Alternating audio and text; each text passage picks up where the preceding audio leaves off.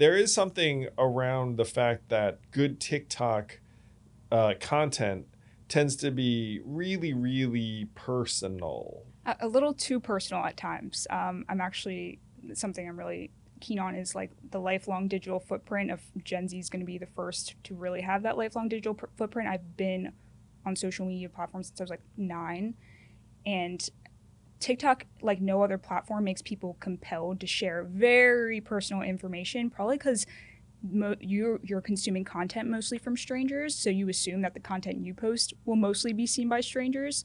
So people, and also just the virality aspect of it, the instant gratification, people will feel a little too compelled to share a lot, which is probably gonna bite them in the butt later. But to your point, There certainly needs to be a rule around drawing a line for, in my opinion, when someone's a minor. So there was a story around a woman, Lexi Hammond, who had a job offer rescinded because of something she posted when she was 17. And that struck me as completely wrong. It's like, look, like your brain's not fully formed until you're in your 20s, actually. So by that standard, maybe we should raise I the think it's 25 yeah, girls or something. the age. Yeah, But certainly when you're 17, it's like you can say whatever you want when you're 17. And in my mind, like you should not have to have that called out for the world X years later. That there are, to me, like you're right, like that there's going to be a massive fear for people who try and step into the public eye. Yeah, I mean, we're all going to have to adapt because it's kind of in the same way that celebrities or public figures have this media trail that follows them. Now, every individual is also going to have the same thing, and the way that the media pinpoints public figures and such for these things. We're all going to have that type of footprint.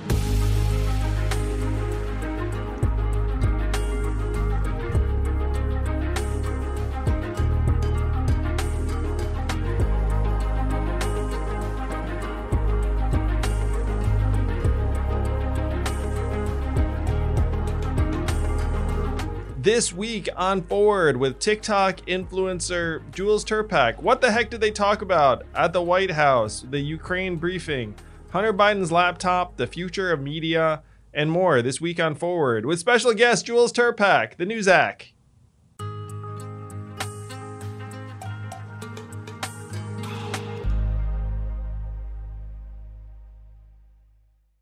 Welcome back to Forward, and this time we have an incredibly special co-host. Jules Tirpak is here with us today, replacing Zach. Zach is fired. Bye, Zach. Jules is the new Zach. I'm mostly kidding.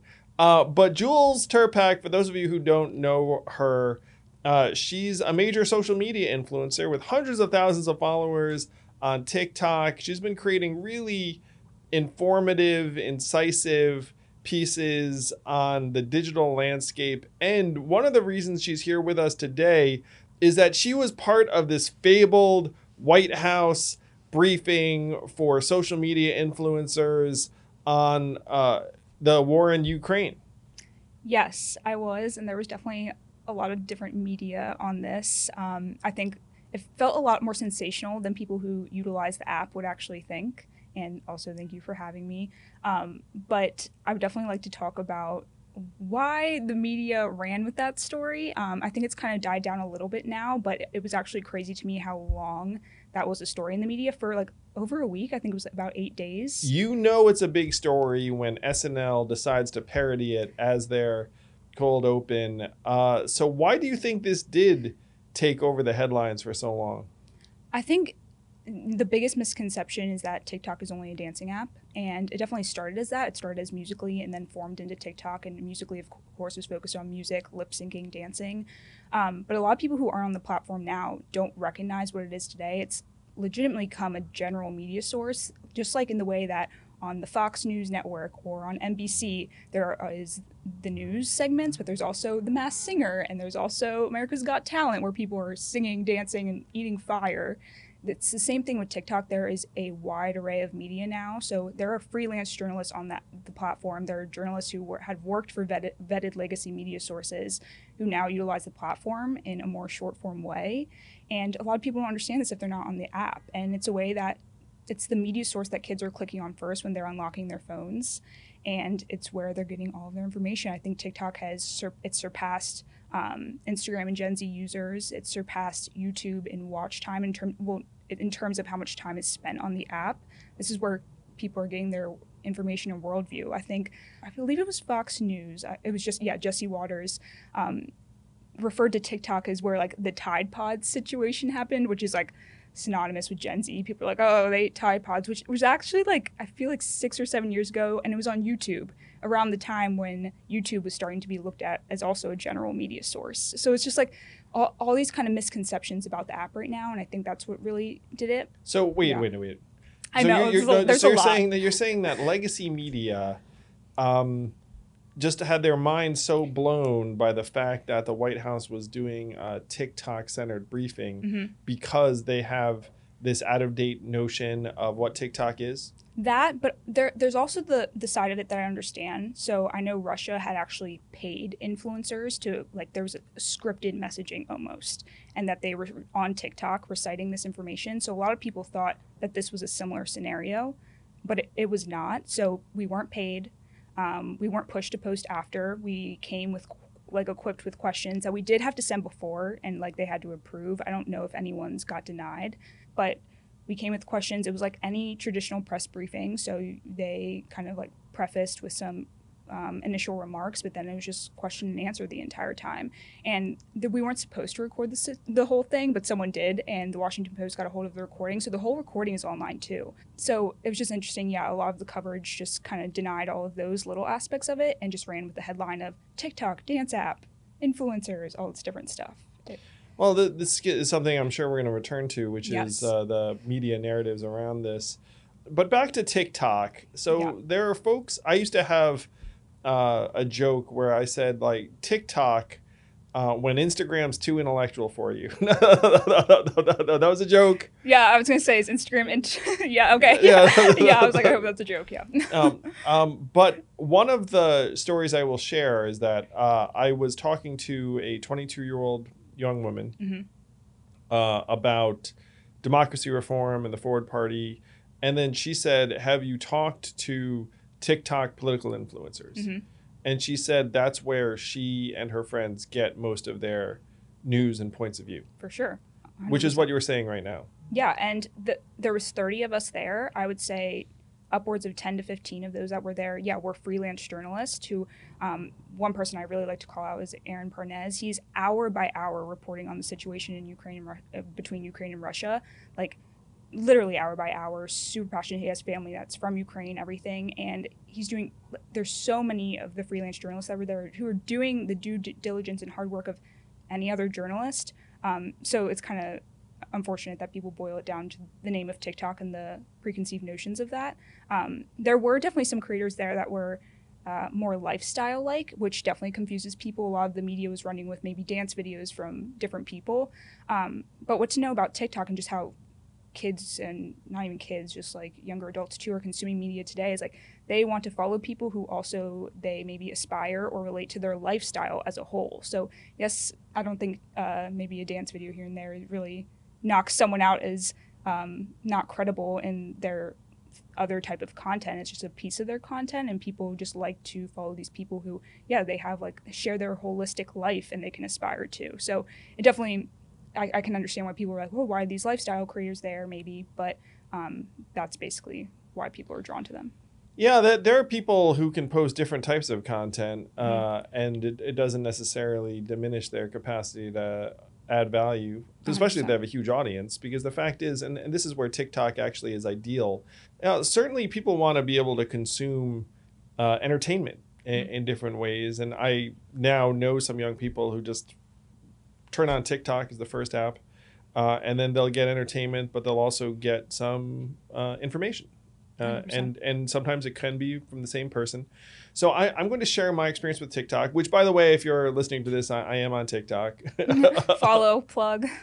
Yes. Oh, well, so I started out on TikTok during the presidential, where my team said, hey, think that you actually could perform well on this. So let's give it a try. And then we did a few videos that did really well. So I also have, a few 100,000 followers on TikTok, which There was a period when I might have been one of the sole political figures. Now I've been joined by a bunch of others. Yeah. There is something around the fact that good TikTok content tends to be really, really personal. Like you're going to feel like you know someone because you're going to see them talking, dancing. Like it kind of has to be intimate. A little too personal at times. I'm actually, something I'm really keen on is like the lifelong digital footprint of Gen Z is going to be the first to really have that lifelong digital footprint. I've been on social media platforms since I was like 9, and TikTok, like no other platform, makes people compelled to share very personal information, probably because you're consuming content mostly from strangers, so you assume that the content you post will mostly be seen by strangers. So people, and also just the virality aspect of it, the instant gratification, people will feel a little too compelled to share a lot, which is probably going to bite them in the butt later. But to your point, there certainly needs to be a rule around drawing a line for, in my opinion, when someone's a minor. So there was a story around a woman, Lexi Hammond, who had a job offer rescinded because of something she posted when she was 17. And that struck me as completely wrong. It's like, look, like your brain's not fully formed until you're in your 20s, actually. So by that standard, maybe we should raise the... I think it's, the 25 the age. But certainly when you're 17, it's like you can say whatever you want when you're 17. And in my mind, like you should not have to have that called out for the world X years later. That there are, to me, like you're right. Like that there's going to be a massive fear for people who try and step into the public eye.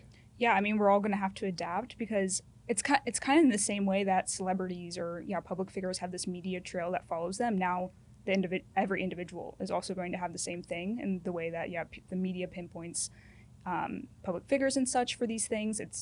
We're all going to have that type of footprint, which is crazy to think about. And look, like I'm not like a TikTok hype person. Like I have a lot of my disdain towards TikTok. It's done great things for me. It's why I'm sitting here now. Like I've gotten great reach, and without TikTok, no other platform would have given me a lot of the opportunities that I've been able to receive. But also I openly critique the platform, coincidentally on the platform a lot of the times. I've had friends that do so, and they've literally had their accounts banned. That's not cool. Which is crazy. So like I totally understand also the disdain towards TikTok, and obviously it's owned by ByteDance, which is in China, everything. So there were those critiques that I'm like, okay, I understand, but there's definitely more nuance into what goes on the platform.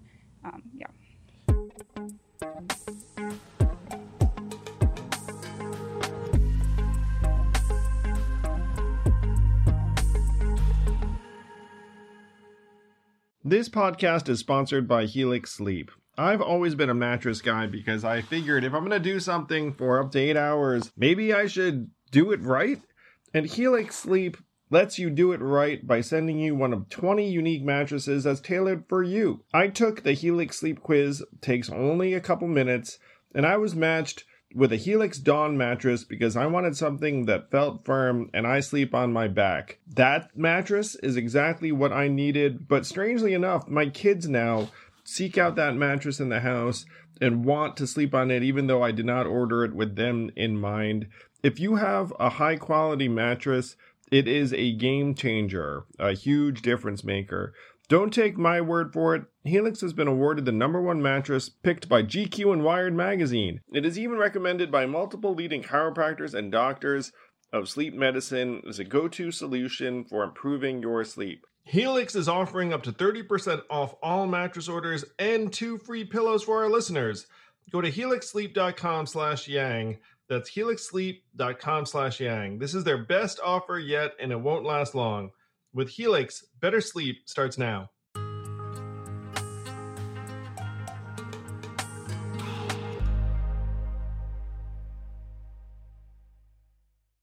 So do you think that the White House TikTok influencer briefing was, 1, a good idea, and 2, well executed?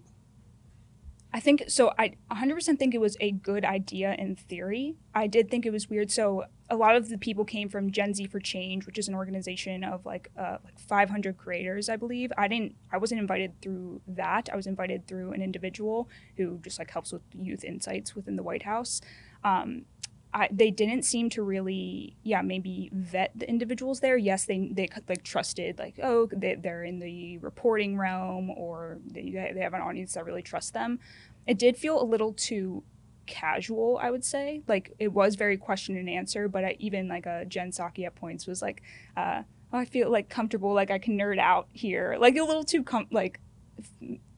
just casual, friend-like, and obviously we're there for a very serious reason, and that's what the focus should have been in the media. I totally understand the initial coverage and the initial like restraint towards what was going on, but the big focus there was the Ukraine and Russia situation, which should have been more covered in the media, and the information they provided us was actually very, very strong. So something that we can talk about here today too. Yeah. So what did they share with you that would be news to folks? And it's tough for people, I think, because you wake up and the first thing you do is you look up what's happening in Ukraine. Yep.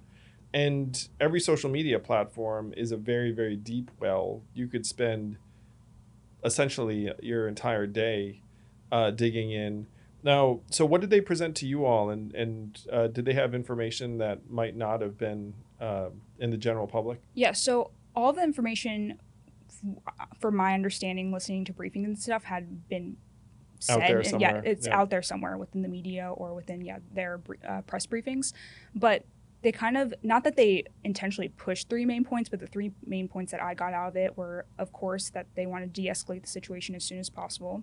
The second was that this was now a week and a half ago. So when this briefing was happening, the week before that, sent over $250 million in aid, humanitarian, military, and that was obviously a big feat for them to do that so quick, which they were really pushing. I think now, just like 5 days ago, they approved another $800 million in aid for military. But also the third and kind of the most prominent point to me was why Russia is having a tougher time with this. And it kind of boiled down to Ukraine being more equipped than they initially had thought, Russia having like logistic and mechanical issues, and also low morale amongst the soldiers. And I actually saw that you had quote tweeted a thread about this. And I think that specifically, low soldier morale, was very, very interesting to me on the call. And it's really continuing to affect Russia. Yeah, we can dig into this because the thread you spoke of struck me as fascinating. And you imagine an army like the Russian army would consist of people who would be ultra loyal and professional. Yep. But it turns out that a lot of them are conscripts. A lot of them are from poor small towns and ethnic minorities. The Twitter thread you described, which was from a Russia scholar, went through, for example, a list of wounded soldiers that had been publicly made available, and over half of the names were from ethnic minorities. And apparently Russia is an environment where if you do have resources, like let's say you're a college graduate, you can avoid getting drafted. Mm-hmm. And so the folks who are being sent out there are often people who are less educated, less access to resources, and it's not something that is necessarily being prized or sought after by folks who have the ability to make a choice. Yeah, and how the White House framed it during the briefing, I believe also so in the thread, was kind of in part that these soldiers they still don't initially know like what they are doing there, like what their sole purpose is, and many didn't even know until the night before that they were going to be invading.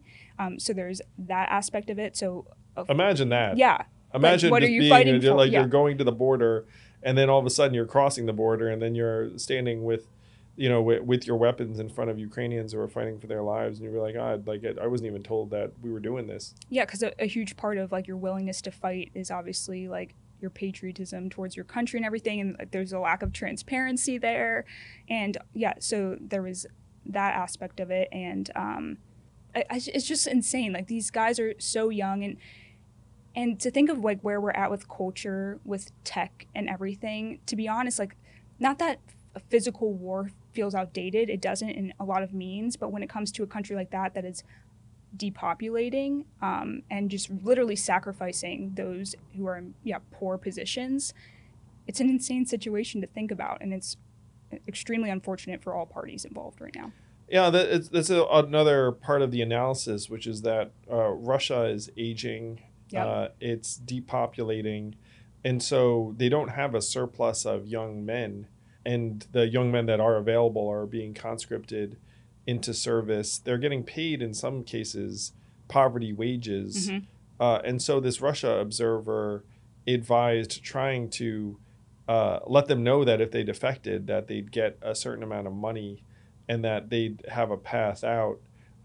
He estimated that you might be able to get maybe 50,000 soldiers to defect, which would be an enormous amount relative to the size of the Russian force. And then even those who didn't leave would be extraordinarily demoralized by watching their compatriots just disappear. So I thought this was a fascinating argument, and it felt true. Yeah. It felt like, okay, if you are like a 20-year-old kid from some town in Siberia who gets conscripted, and then you show up and all of a sudden you're, facing people who are defending their homeland. Like if you have the ability to maybe extricate yourself from that situation, it might be something you would very seriously consider, and that would be an enormous win for everybody.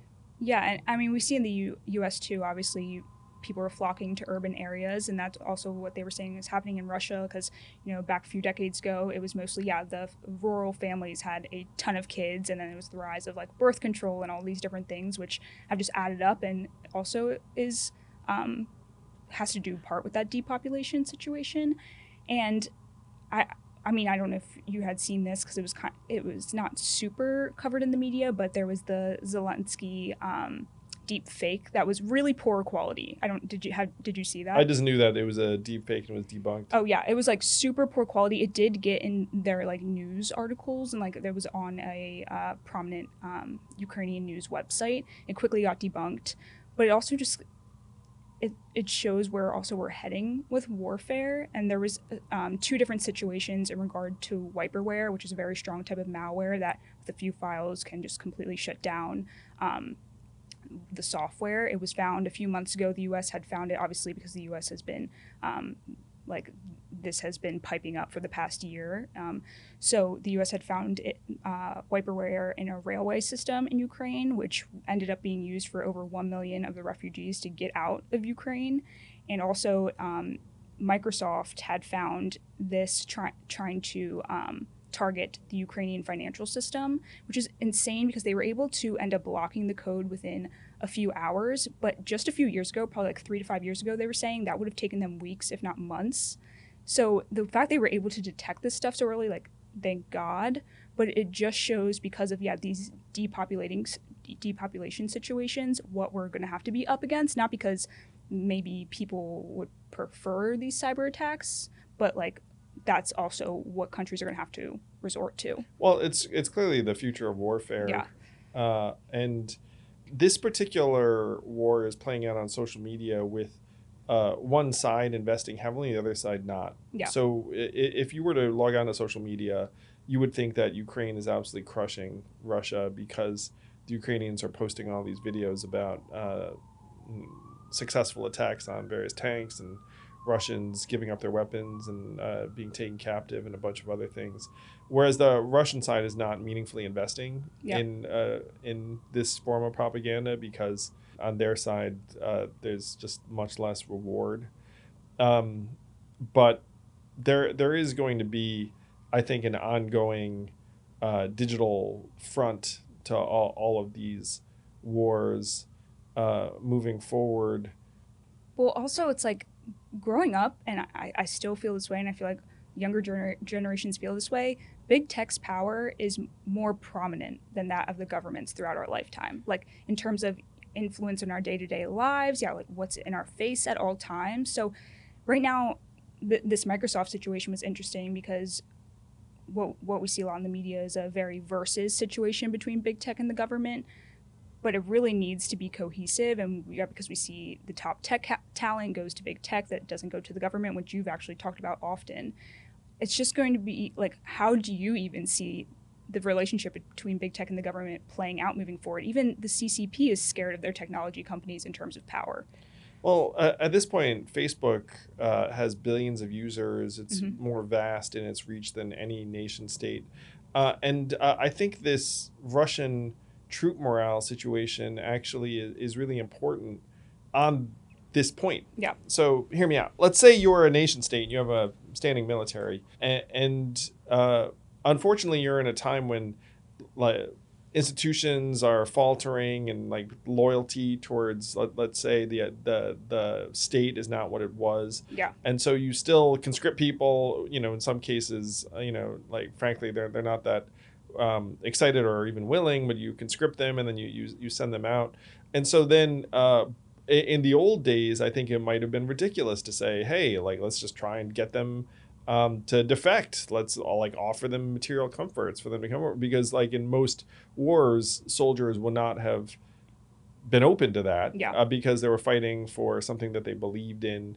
Or there was like a very strong chain of command or a whole other things. But like now in 2022, you actually sense it's like, oh, that could work. Yeah. Like the loyalty on the ground could be completely absent. And so if you give them a choice, they might take it.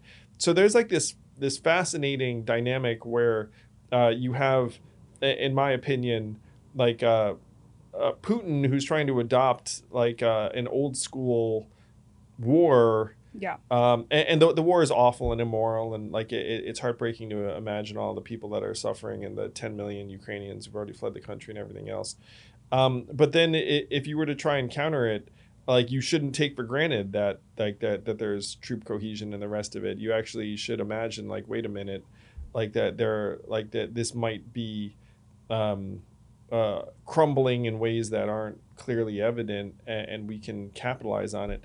There was another editorial that made a similar case, which is that the U.S. should be accepting defectors from Russia en masse because there are a lot of Russian professionals who want nothing to do with this war. Yeah. And then if they were given a choice to immigrate to the U.S., that's a real blow to Russia's economy, Russia's society, and it could also increase the pressure on Putin. And when I read this, I thought to myself, as an American, I would gladly accept Russian refugees if I thought that it would hasten the end of this conflict. Certainly, I think most Americans would gladly accept Ukrainian refugees. I think that's kind of a no-brainer. But then you think Russia, and this goes back to the entire corrosion of these, like notions of national identity, which is like, do you think the average Russian citizen is excited about this war? I mean, I'm sure some have bought all of Putin's propaganda hook, line, and sinker, are super into it, but a lot of others would want nothing to do with it. And even if they don't have strong feelings against the war, if they were offered the chance to defect the United States, some might take it purely because they thought they'd have better opportunities here. So I don't know how you feel about that suggestion, but when I read it, I thought like that this makes sense. And apparently the U.S. had adopted similar tax at earlier points in history where they were accepting defectors and refugees. Well, I also think we kind of moved past it, but your point to that thread about the low morale in soldiers, you had a really good proposition in regards to that. You were saying to provide them with like $20K in order which is apparently more than a year's salary for them. Yeah. Which is crazy. So talk to that too. I found that super interesting. Oh yeah, so this was not my proposal. It was this proposal someone pitched me. Gotcha. It was it's a U.S. government official, and a U.S. government official pitched me because he wanted me to try and popularize it on Twitter. Yeah, for sure. Because that's one of the things I'm good for in the world now. Those tweets. Well, so if there was, if a random U.S. government official, they're like, well, I can't put it out there, but like, let's try and get someone excited about this. Mm-hmm. So the proposal was $20,000 per soldier, 50,000 takers, it's $1 billion. And given the billions and billions that are going to be spent and the tragedies and the loss of life, like everyone here would be like, shoot, I'd put out $1 billion to get 50,000 defectors like that. For sure. Heck, even like there are probably human beings who would put out $1 billion You know, if you were to get like a, you know, like a Musk or a Bezos or someone and be like, hey, you want to put $1 billion to speed up the end of this war? They'd be like, sure, because they would do it for humanitarian reasons, but also probably because everyone would love them. And so my mind actually went to how the heck you'd execute on this. It's like if you even had the $1 billion fund set up, it's like, well, you know, how do you communicate to the Russian soldiers that this is a possibility? How do they trust it? Like, where do they go? You know, it wouldn't be plausible for them to just somehow, like, you know, arrive in the U.S. They'd probably wind up in Poland or one of these countries that's more adjacent. So those are some of the things. But you should know, like, a legitimate government official reached out to me and said, like, hey, this is like something that we should be exploring. It could be something just he felt. Yeah. But I thought that it was an idea that really should be out there more, because if there's any chance of it working, it would be funds and time well spent. Yeah, because a huge part also of why people are motivated to fight for their country is money in itself. Obviously, they're not being compensated much if their opponent is providing that for them, and mixed with the low morale, it seems like an easy situation there to move forward. Yeah, so, you know, like, I mean, hopefully this conflict gets resolved as quickly as it can, but if it's continuing on and anyone listening to this is like, you know, that's not a pretty good idea, you know, maybe we should all invest some time and energy on it, trying to get this defector encouragement fund.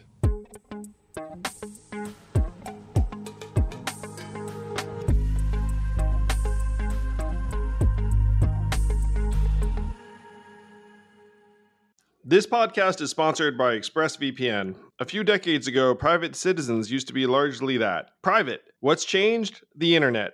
Think about everything you've browsed, searched for, watched, or tweeted. Now imagine all of that data being crawled through, collected, and aggregated by third parties into a permanent public record. Your record. Having your private life exposed for others to see was once something only celebrities worried about. But in an era where everyone is online, everyone is a public figure. To keep my data private when I go online, I turn to ExpressVPN. Do you know there are hundreds of data brokers out there whose sole business is to buy and sell our data? The worst part is you don't know what they're doing. You don't get to have your say. That's why I use ExpressVPN. Just hit one button and then your internet connection gets rerouted through an encrypted server. No one can see your IP address. You're completely in your own private internet. Every time I turn ExpressVPN on, I'm given a random IP address shared by other ExpressVPN customers. That makes it harder for third parties to track me and harvest my data. No matter what device you're on, you just hit one button and you get your own protected connection. So if, like me, you believe that your data is your business, secure yourself with the #1 rated VPN on the market. Visit expressvpn.com/yang and get 3 extra months for free. That's expressvpn.com/yang. Go to expressvpn.com/yang to learn more.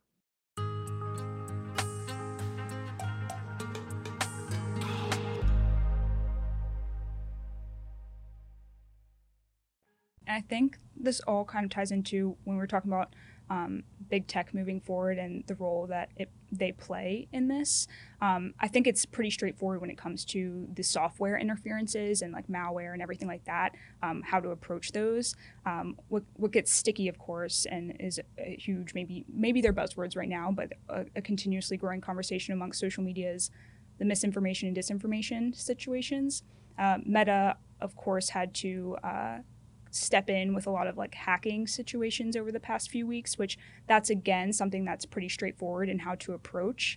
But when it comes to messaging, we of course saw last week the news about Hunter Biden dropped, and so basically New York Times confirmed that the laptop was real, which I think everyone kind of felt that way. It was never confirmed or denied by the Biden administration before like a Politico article came out about 50 intelligence experts saying that this was Russian disinformation. So obviously we're in the war with Ukraine and Russia right now, and as the conversation about misinformation and disinformation grows, and there's a lot of distrust in how the media has covered Russian disinformation in the past, how are you viewing that situation as well? I'm of the mind that unfortunately everything is going to be partisan attacks. Yeah. In my mind's eye, I never was that attentive to what the heck Hunter Biden might have done because, you know, Same. he's an adult. And like last I checked, you know, like if you have an adult child who's doing something, it's like, you know, it's like, as long as you know, you're not directly there, like helping them benefit or something along those lines. Could someone like Hunter Biden maybe traffic on like an implicit connection? Like, of course, there are, I'm sure, legions of political progeny out there trading on their connections that way, including, of course, like the Trump kids and the rest of it, Of course. much more directly. So I was always like, this is like, you know, something that certain people are going to be up in arms about, and others like are going to look at it. Did I ever think it was true or untrue? Like I assumed it was probably true, honestly. Yeah, I think most did. Yeah. Or at least there was something to it, but I didn't like care as much because I didn't think it would affect, you know, like policies necessarily. It does speak to the media environment we're in, though, where at this point, anything that's bad for your team, you will attack as, you know, made up misinformation, partisan attack. And it's degrading trust for everybody because, no, you don't know whether someone's ignoring a story because it doesn't have merit or because it's bad for their team. Yeah, 100%. I think I'm with you on, I never really paid much mind to the Hunter Biden situation. I remember like the 2008 election, I was maybe middle school or something like that when they were really pinning like Sarah Palin on maybe like, it was like her daughter was like pregnant at a young age. I'm like, I understand to talk about the family unit, but to an extent it's an individual, they have autonomy and everything. I definitely think with the Hunter Biden situation, it's more ingrained in, of course, like foreign affairs in a way, and just like obviously his different positions and his jobs and how Joe Biden like uplifted him in those. But I doubt we're going to see anything come out of this. And the big story to me is just how the media portrayed it. And I'm just interested to hear too, like why do you think now the New York Times came out about it? Why did they feel like now is a good time? I know they covered it in 2021, even though kind of the news broke about all this in 2020, and they were saying like nothing concrete. They didn't know what was true and what was fake, and kind of like how we're talking right now. And then the other day after that article broke, there was like an opinion piece regarding it's never a good time for the Hunter Biden story. So why do you feel like they felt like this was the time to do so if there's probably not going to be anything coming from it?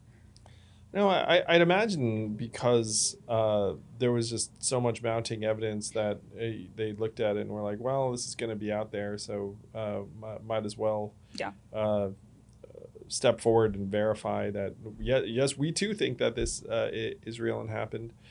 And it could also be that there's not an election on, and so that their team's not in jeopardy at a given moment because, you know, Joe's not going to be on the ballot until 24 if he does run again. Yeah. And to me, too, it was just because I remember Twitter completely suppressed the story, and also the New York Post account when they came out with the story back in 2019, 2020. The account was like just couldn't post for 2 weeks, too, which just that interference in big tech, like completely controlling the narrative of that conversation. And again, I don't think anything's coming from this, and I don't think it's a huge story, but it just goes and a reminder, especially for the younger generation who's kind of like first seeing that firsthand, that story had a huge relevance. It came up in the presidential debates and was quickly shut down when Trump mentioned it. They moved on. I think it's all just kind of adds up and feels like legacy media kind of digs themselves for short-term games in like a long-term hole that they're digging ourselves in. And that's, we're seeing journalism move more towards independence, and obviously the younger generation flocks to independence for their media. It's one reason why I think you're so important, Jules, and the people like you, is that I think people instinctively, when they watch you comment on something or create something, it's like, I don't think Jules is, in anyone's pocket. Because definitely not. Definitely not. Because she's just putting her own stuff out there. Mm-hmm. I think it's one reason why I had a joke too when I was running for president, where it's like you realize that I'm not part of the machine because there's no way they would send the anonymous Asian guy who wants to give everyone money like that. That's not like their appendage. And that there are unfortunately at this point are like, you know, tens of millions of Americans who have started to tune out various media sources because they feel like the media has been in the tank for one thing or another. I mean, I went through a version of this, so check it out. I run for president. You know, some people get behind me, and I'm super grateful and excited about it. And then CNN starts having me on. And misspelling your name. Well, or wait, no, was that them? No, so I was saying like like that CNN actually calls me up and is like, hey, do you want to comment on the race? And at first I thought this would be like a 2-week thing. I'd be like, sure, like I'll show up for a week or two and try and jam some points in there that I'm into. And then when I showed up on CNN, there were a bunch of people who supported me who were like, oh, like, you know, Yang sold out, Yang's become a corporate shill, et cetera, et cetera. And then part of me was like, interesting. And then other people were like, oh, you know, like Yang will like make use of this in a positive way. And it struck me how so many people just completely hated or mistrusted anything they thought of as like corporate or establishment media. And, you know, I also see why that is. You know, like I had a positive experience commentating on CNN for the most part. But there were people who really started to, you know, attack me over like my agreeing to be on CNN. Yep. And there was part of me too that's like, well, shoot, like, you know, how are we going to fix this? Because people now are separated into these ideological camps, and you have, you know, like a fairly limited news universe. Yes. And this is one of the things I encountered when I was running for president, where I was like, why are we doing this? Like, and it turns out there are a limited number of games in town. You have the 3 major cable news networks. You have PBS and NPR, and then like the major news networks, the major broadcast networks news operations, but they're very limited. Like if ABC News has you on, you're not going to go back on ABC News for like 3 months. You know what I mean? and so then after that, then you wind up in the independent media layer. And then that layer is much more varied and robust. It can include any podcaster that has a significant following. I will also attribute the independent media layer to, like, obviously 98% of my success. Completely. 100%. Yeah, it's one reason why I feel indebted to so many figures in that landscape, and I have a natural affinity for and excitement around independent media.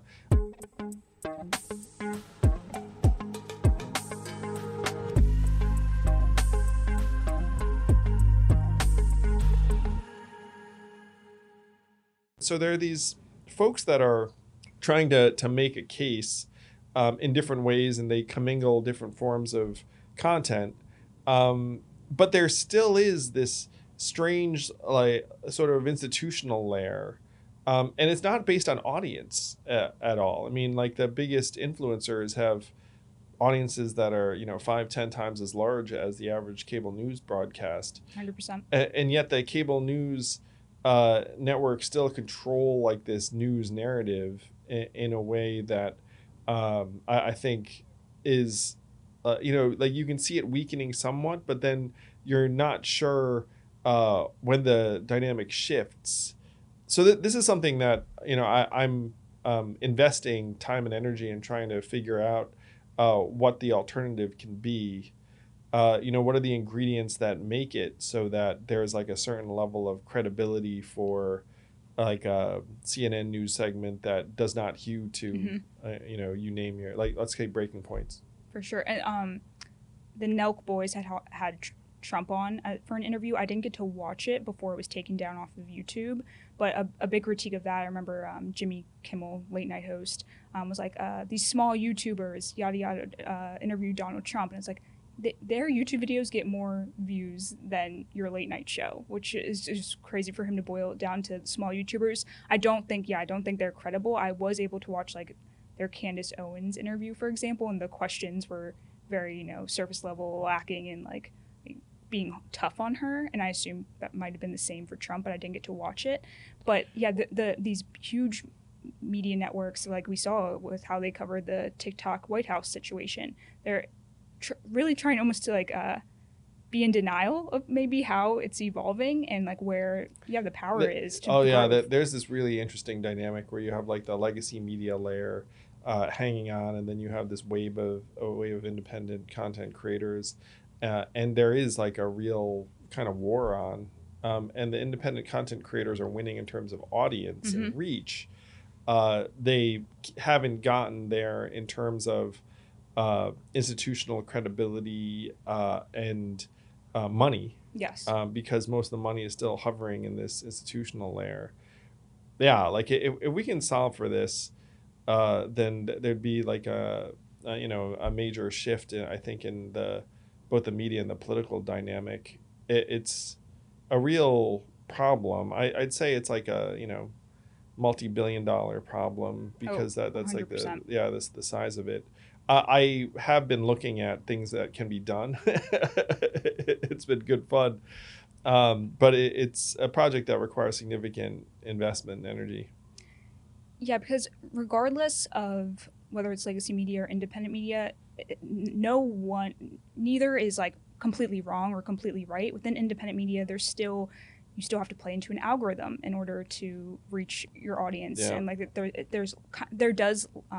is often strong community, but you're also very much at whims with the algorithm. Also sustaining yourself with sponsorships, everything like that.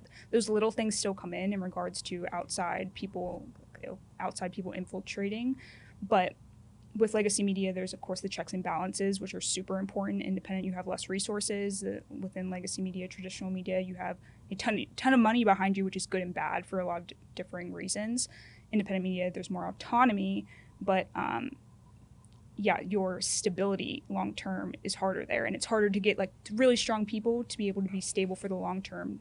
Oh yeah, it's tough. Well, so one of the stories that really stuck with me was Crystal Ball when she was on MSNBC, and then she criticized Hillary Clinton, and then they called her up to the office and was like, you have to clear anything you say about Hillary Clinton with us before you say it on air. I did not know that. That's absurd. Yeah, and so she said, like, did that influence my coverage of Hillary Clinton? Yes, it did. I mean, she's just being honest. And like, does that sort of thing happen when you have like a true institutional layer? Like, apparently that stuff does go on. So that's one of the things that I think people sense. It's one reason why folks are so dubious. I have a thesis. I don't know if it's going to come true, but my thesis is that people don't trust institutions anymore. People trust people, and so that they're going to be. I think that's reality for at least younger generations. I think that's like completely reality already. Well, so this is one thing I'd love for you to fill us in on, is like, what the heck does the future hold? Because so the average cable news viewer is between 57 and 65. Yep. So I'm going to talk a little bit about this because it's sort of fun. So people looked at that math and thought, oh snap, like we have to come up with a streaming service that has a different demo audience. So CNN is invested, I'm sure, tens of millions of dollars in CNN Plus because they're trying to go over the top and get to folks. Now, so the average young person right now, I get the sense that TikTok's their primary information source. Maybe they watch YouTube clips that end up being of Comedy Central or some other network. Yeah, I would just add there for breaking news, Twitter. Twitter is obviously the first place where things are breaking, so I'd still say Twitter plays a role there. So, but yeah, TikTok, Twitter. All right, so yes, what does the young person's news landscape look like, or even their media consumption world? Yeah, so I mean, your media consumption, it's been like this for decades, really forms your worldview. But in regards to how much time we are spending on screens, I think all of us are spending more time on screens than we are outside. So your reality is at the whims of these algorithms that you're involved in all day. TikTok is specifically super immersive and very curated to your interest, whether it's very much your subconscious mind, whether it's good or bad. It's whatever you're giving watch time to. So you might think, oh, I don't like this content, but the reason it keeps popping up is because you give it watch time, even if you're hating on it. You're hate still, watching yeah, it. you're hate watching. You're still a fan in some ways in regards to that. So very much getting information. You hear that? People are watching me on TikTok. You must have watched something that made you want to see it. Anyway. Yeah, and very dedicated haters are basically equivalent to fans at the end of the day. That's what this algorithm really pushes. But so TikTok. I'm sure all your fans love you, Jules. Friends, yeah. I don't know. I think we can get to more convo about that. But so yeah, TikTok, but the information is very pushed to you. Instagram, of course, is based on who you follow, and something that's big on Instagram amongst youth are these like infographic Instagram accounts, which you've probably seen. It's kind of like the carousel post of breaking down information about something. They're often run, honestly, by like people in their 20s, even high schoolers. So a lot of the information can be a little more emotional driven in a lot of situations. And then Twitter is where you're going for breaking news. Like if any platform is down, if Instagram's down, if TikTok's down, you run to Twitter and you just search, obviously, Instagram down. The thing about Twitter that's nice and that's harder on Instagram, it's like almost impossible. TikTok, it's harder, is the search function on Twitter. Obviously, because all the content is all words, you're able to search anything and find something in regards to it. But what gets scary about all of this is that reality kind of feels like it's often subjective in a lot of ways. Even on Google, you're able to, something as simple as, is the color blue happy or sad? If you type in, I've done this before, I'm like, is the color blue represent happiness? Something comes up. Does the color blue represent sadness? Something comes up. You do the straight line approach and it usually comes up with like sadness instead. But how you are searching information, because Google's still a huge part of everyone's lives aside from these three social media those three main social media platforms for news.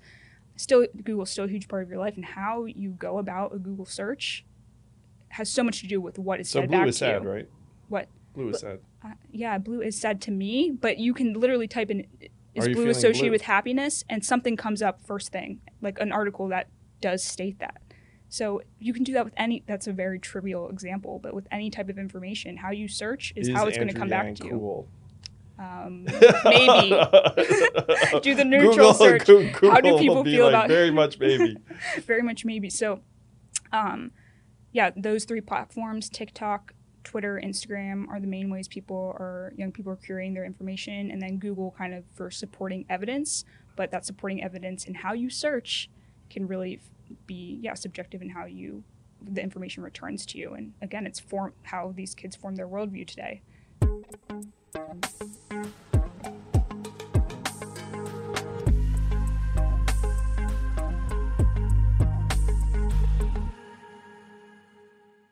What can you project forward based upon what you think that a lot of young people are seeing? So I ran for president, which you remember well. And it turns out that the vast majority of voters resemble cable news viewers in terms of their age and demo. Mm-hmm. And that's obviously going to change. Yep. A political consultant said to me, like, hey, no one knows what the heck's going to happen in 10 years when these folks age out. And the folks you're talking about become kind of prime voting age, or not less so. I mean, prime voting age is still a bit older than Gen Z is going to be in 10 years. But what does your crystal ball say in terms of the young people and the worldview you're talking about? So I think we've been going through a ton of trial and error over the past few years. It's just, obviously, we've been on social media for, like I said, since I was 9. Probably the platform's actually like 12, 13 is when I first got on Facebook, for example. But over the past 3 years, it's become so much more immersive, much in part due to the pandemic and how much time we're spending on it. And we've gone through so much trial and error, and what cancel culture, which I think everyone can agree now is just like not even a thing. More so for people at the very top of like the influencer and content creator realm. If they get canceled, they end up getting like more followers and more traction, because to the point of algorithms, you're then interested in how they're reacting to all of these things, and you're paying more attention to them. And if they don't pay any mind to it, then you're more invested in them. So cancel culture is not a thing anymore, is what you're saying? I think it is in regards to kind of mid-range following and smaller, like you can really just like put someone off the map, which is terrible.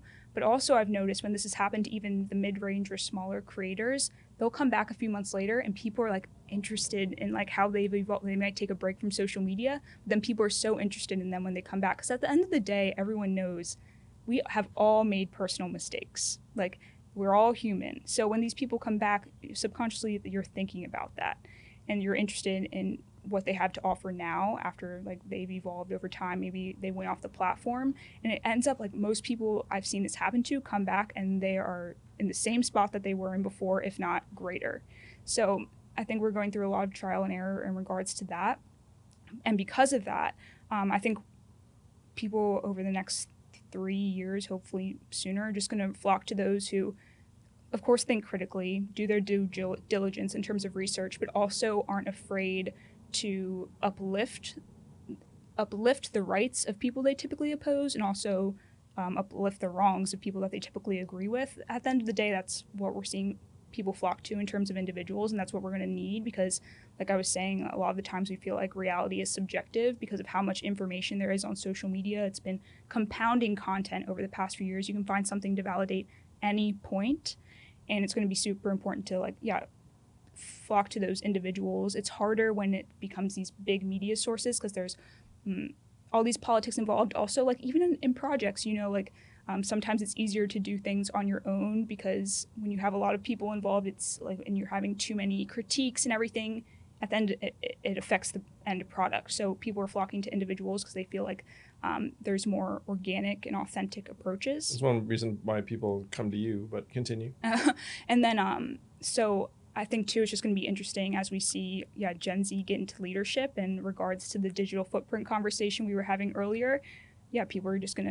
People do that now with older content, but it's going to be such immersive and personal content that we have on these candidates from when they were young.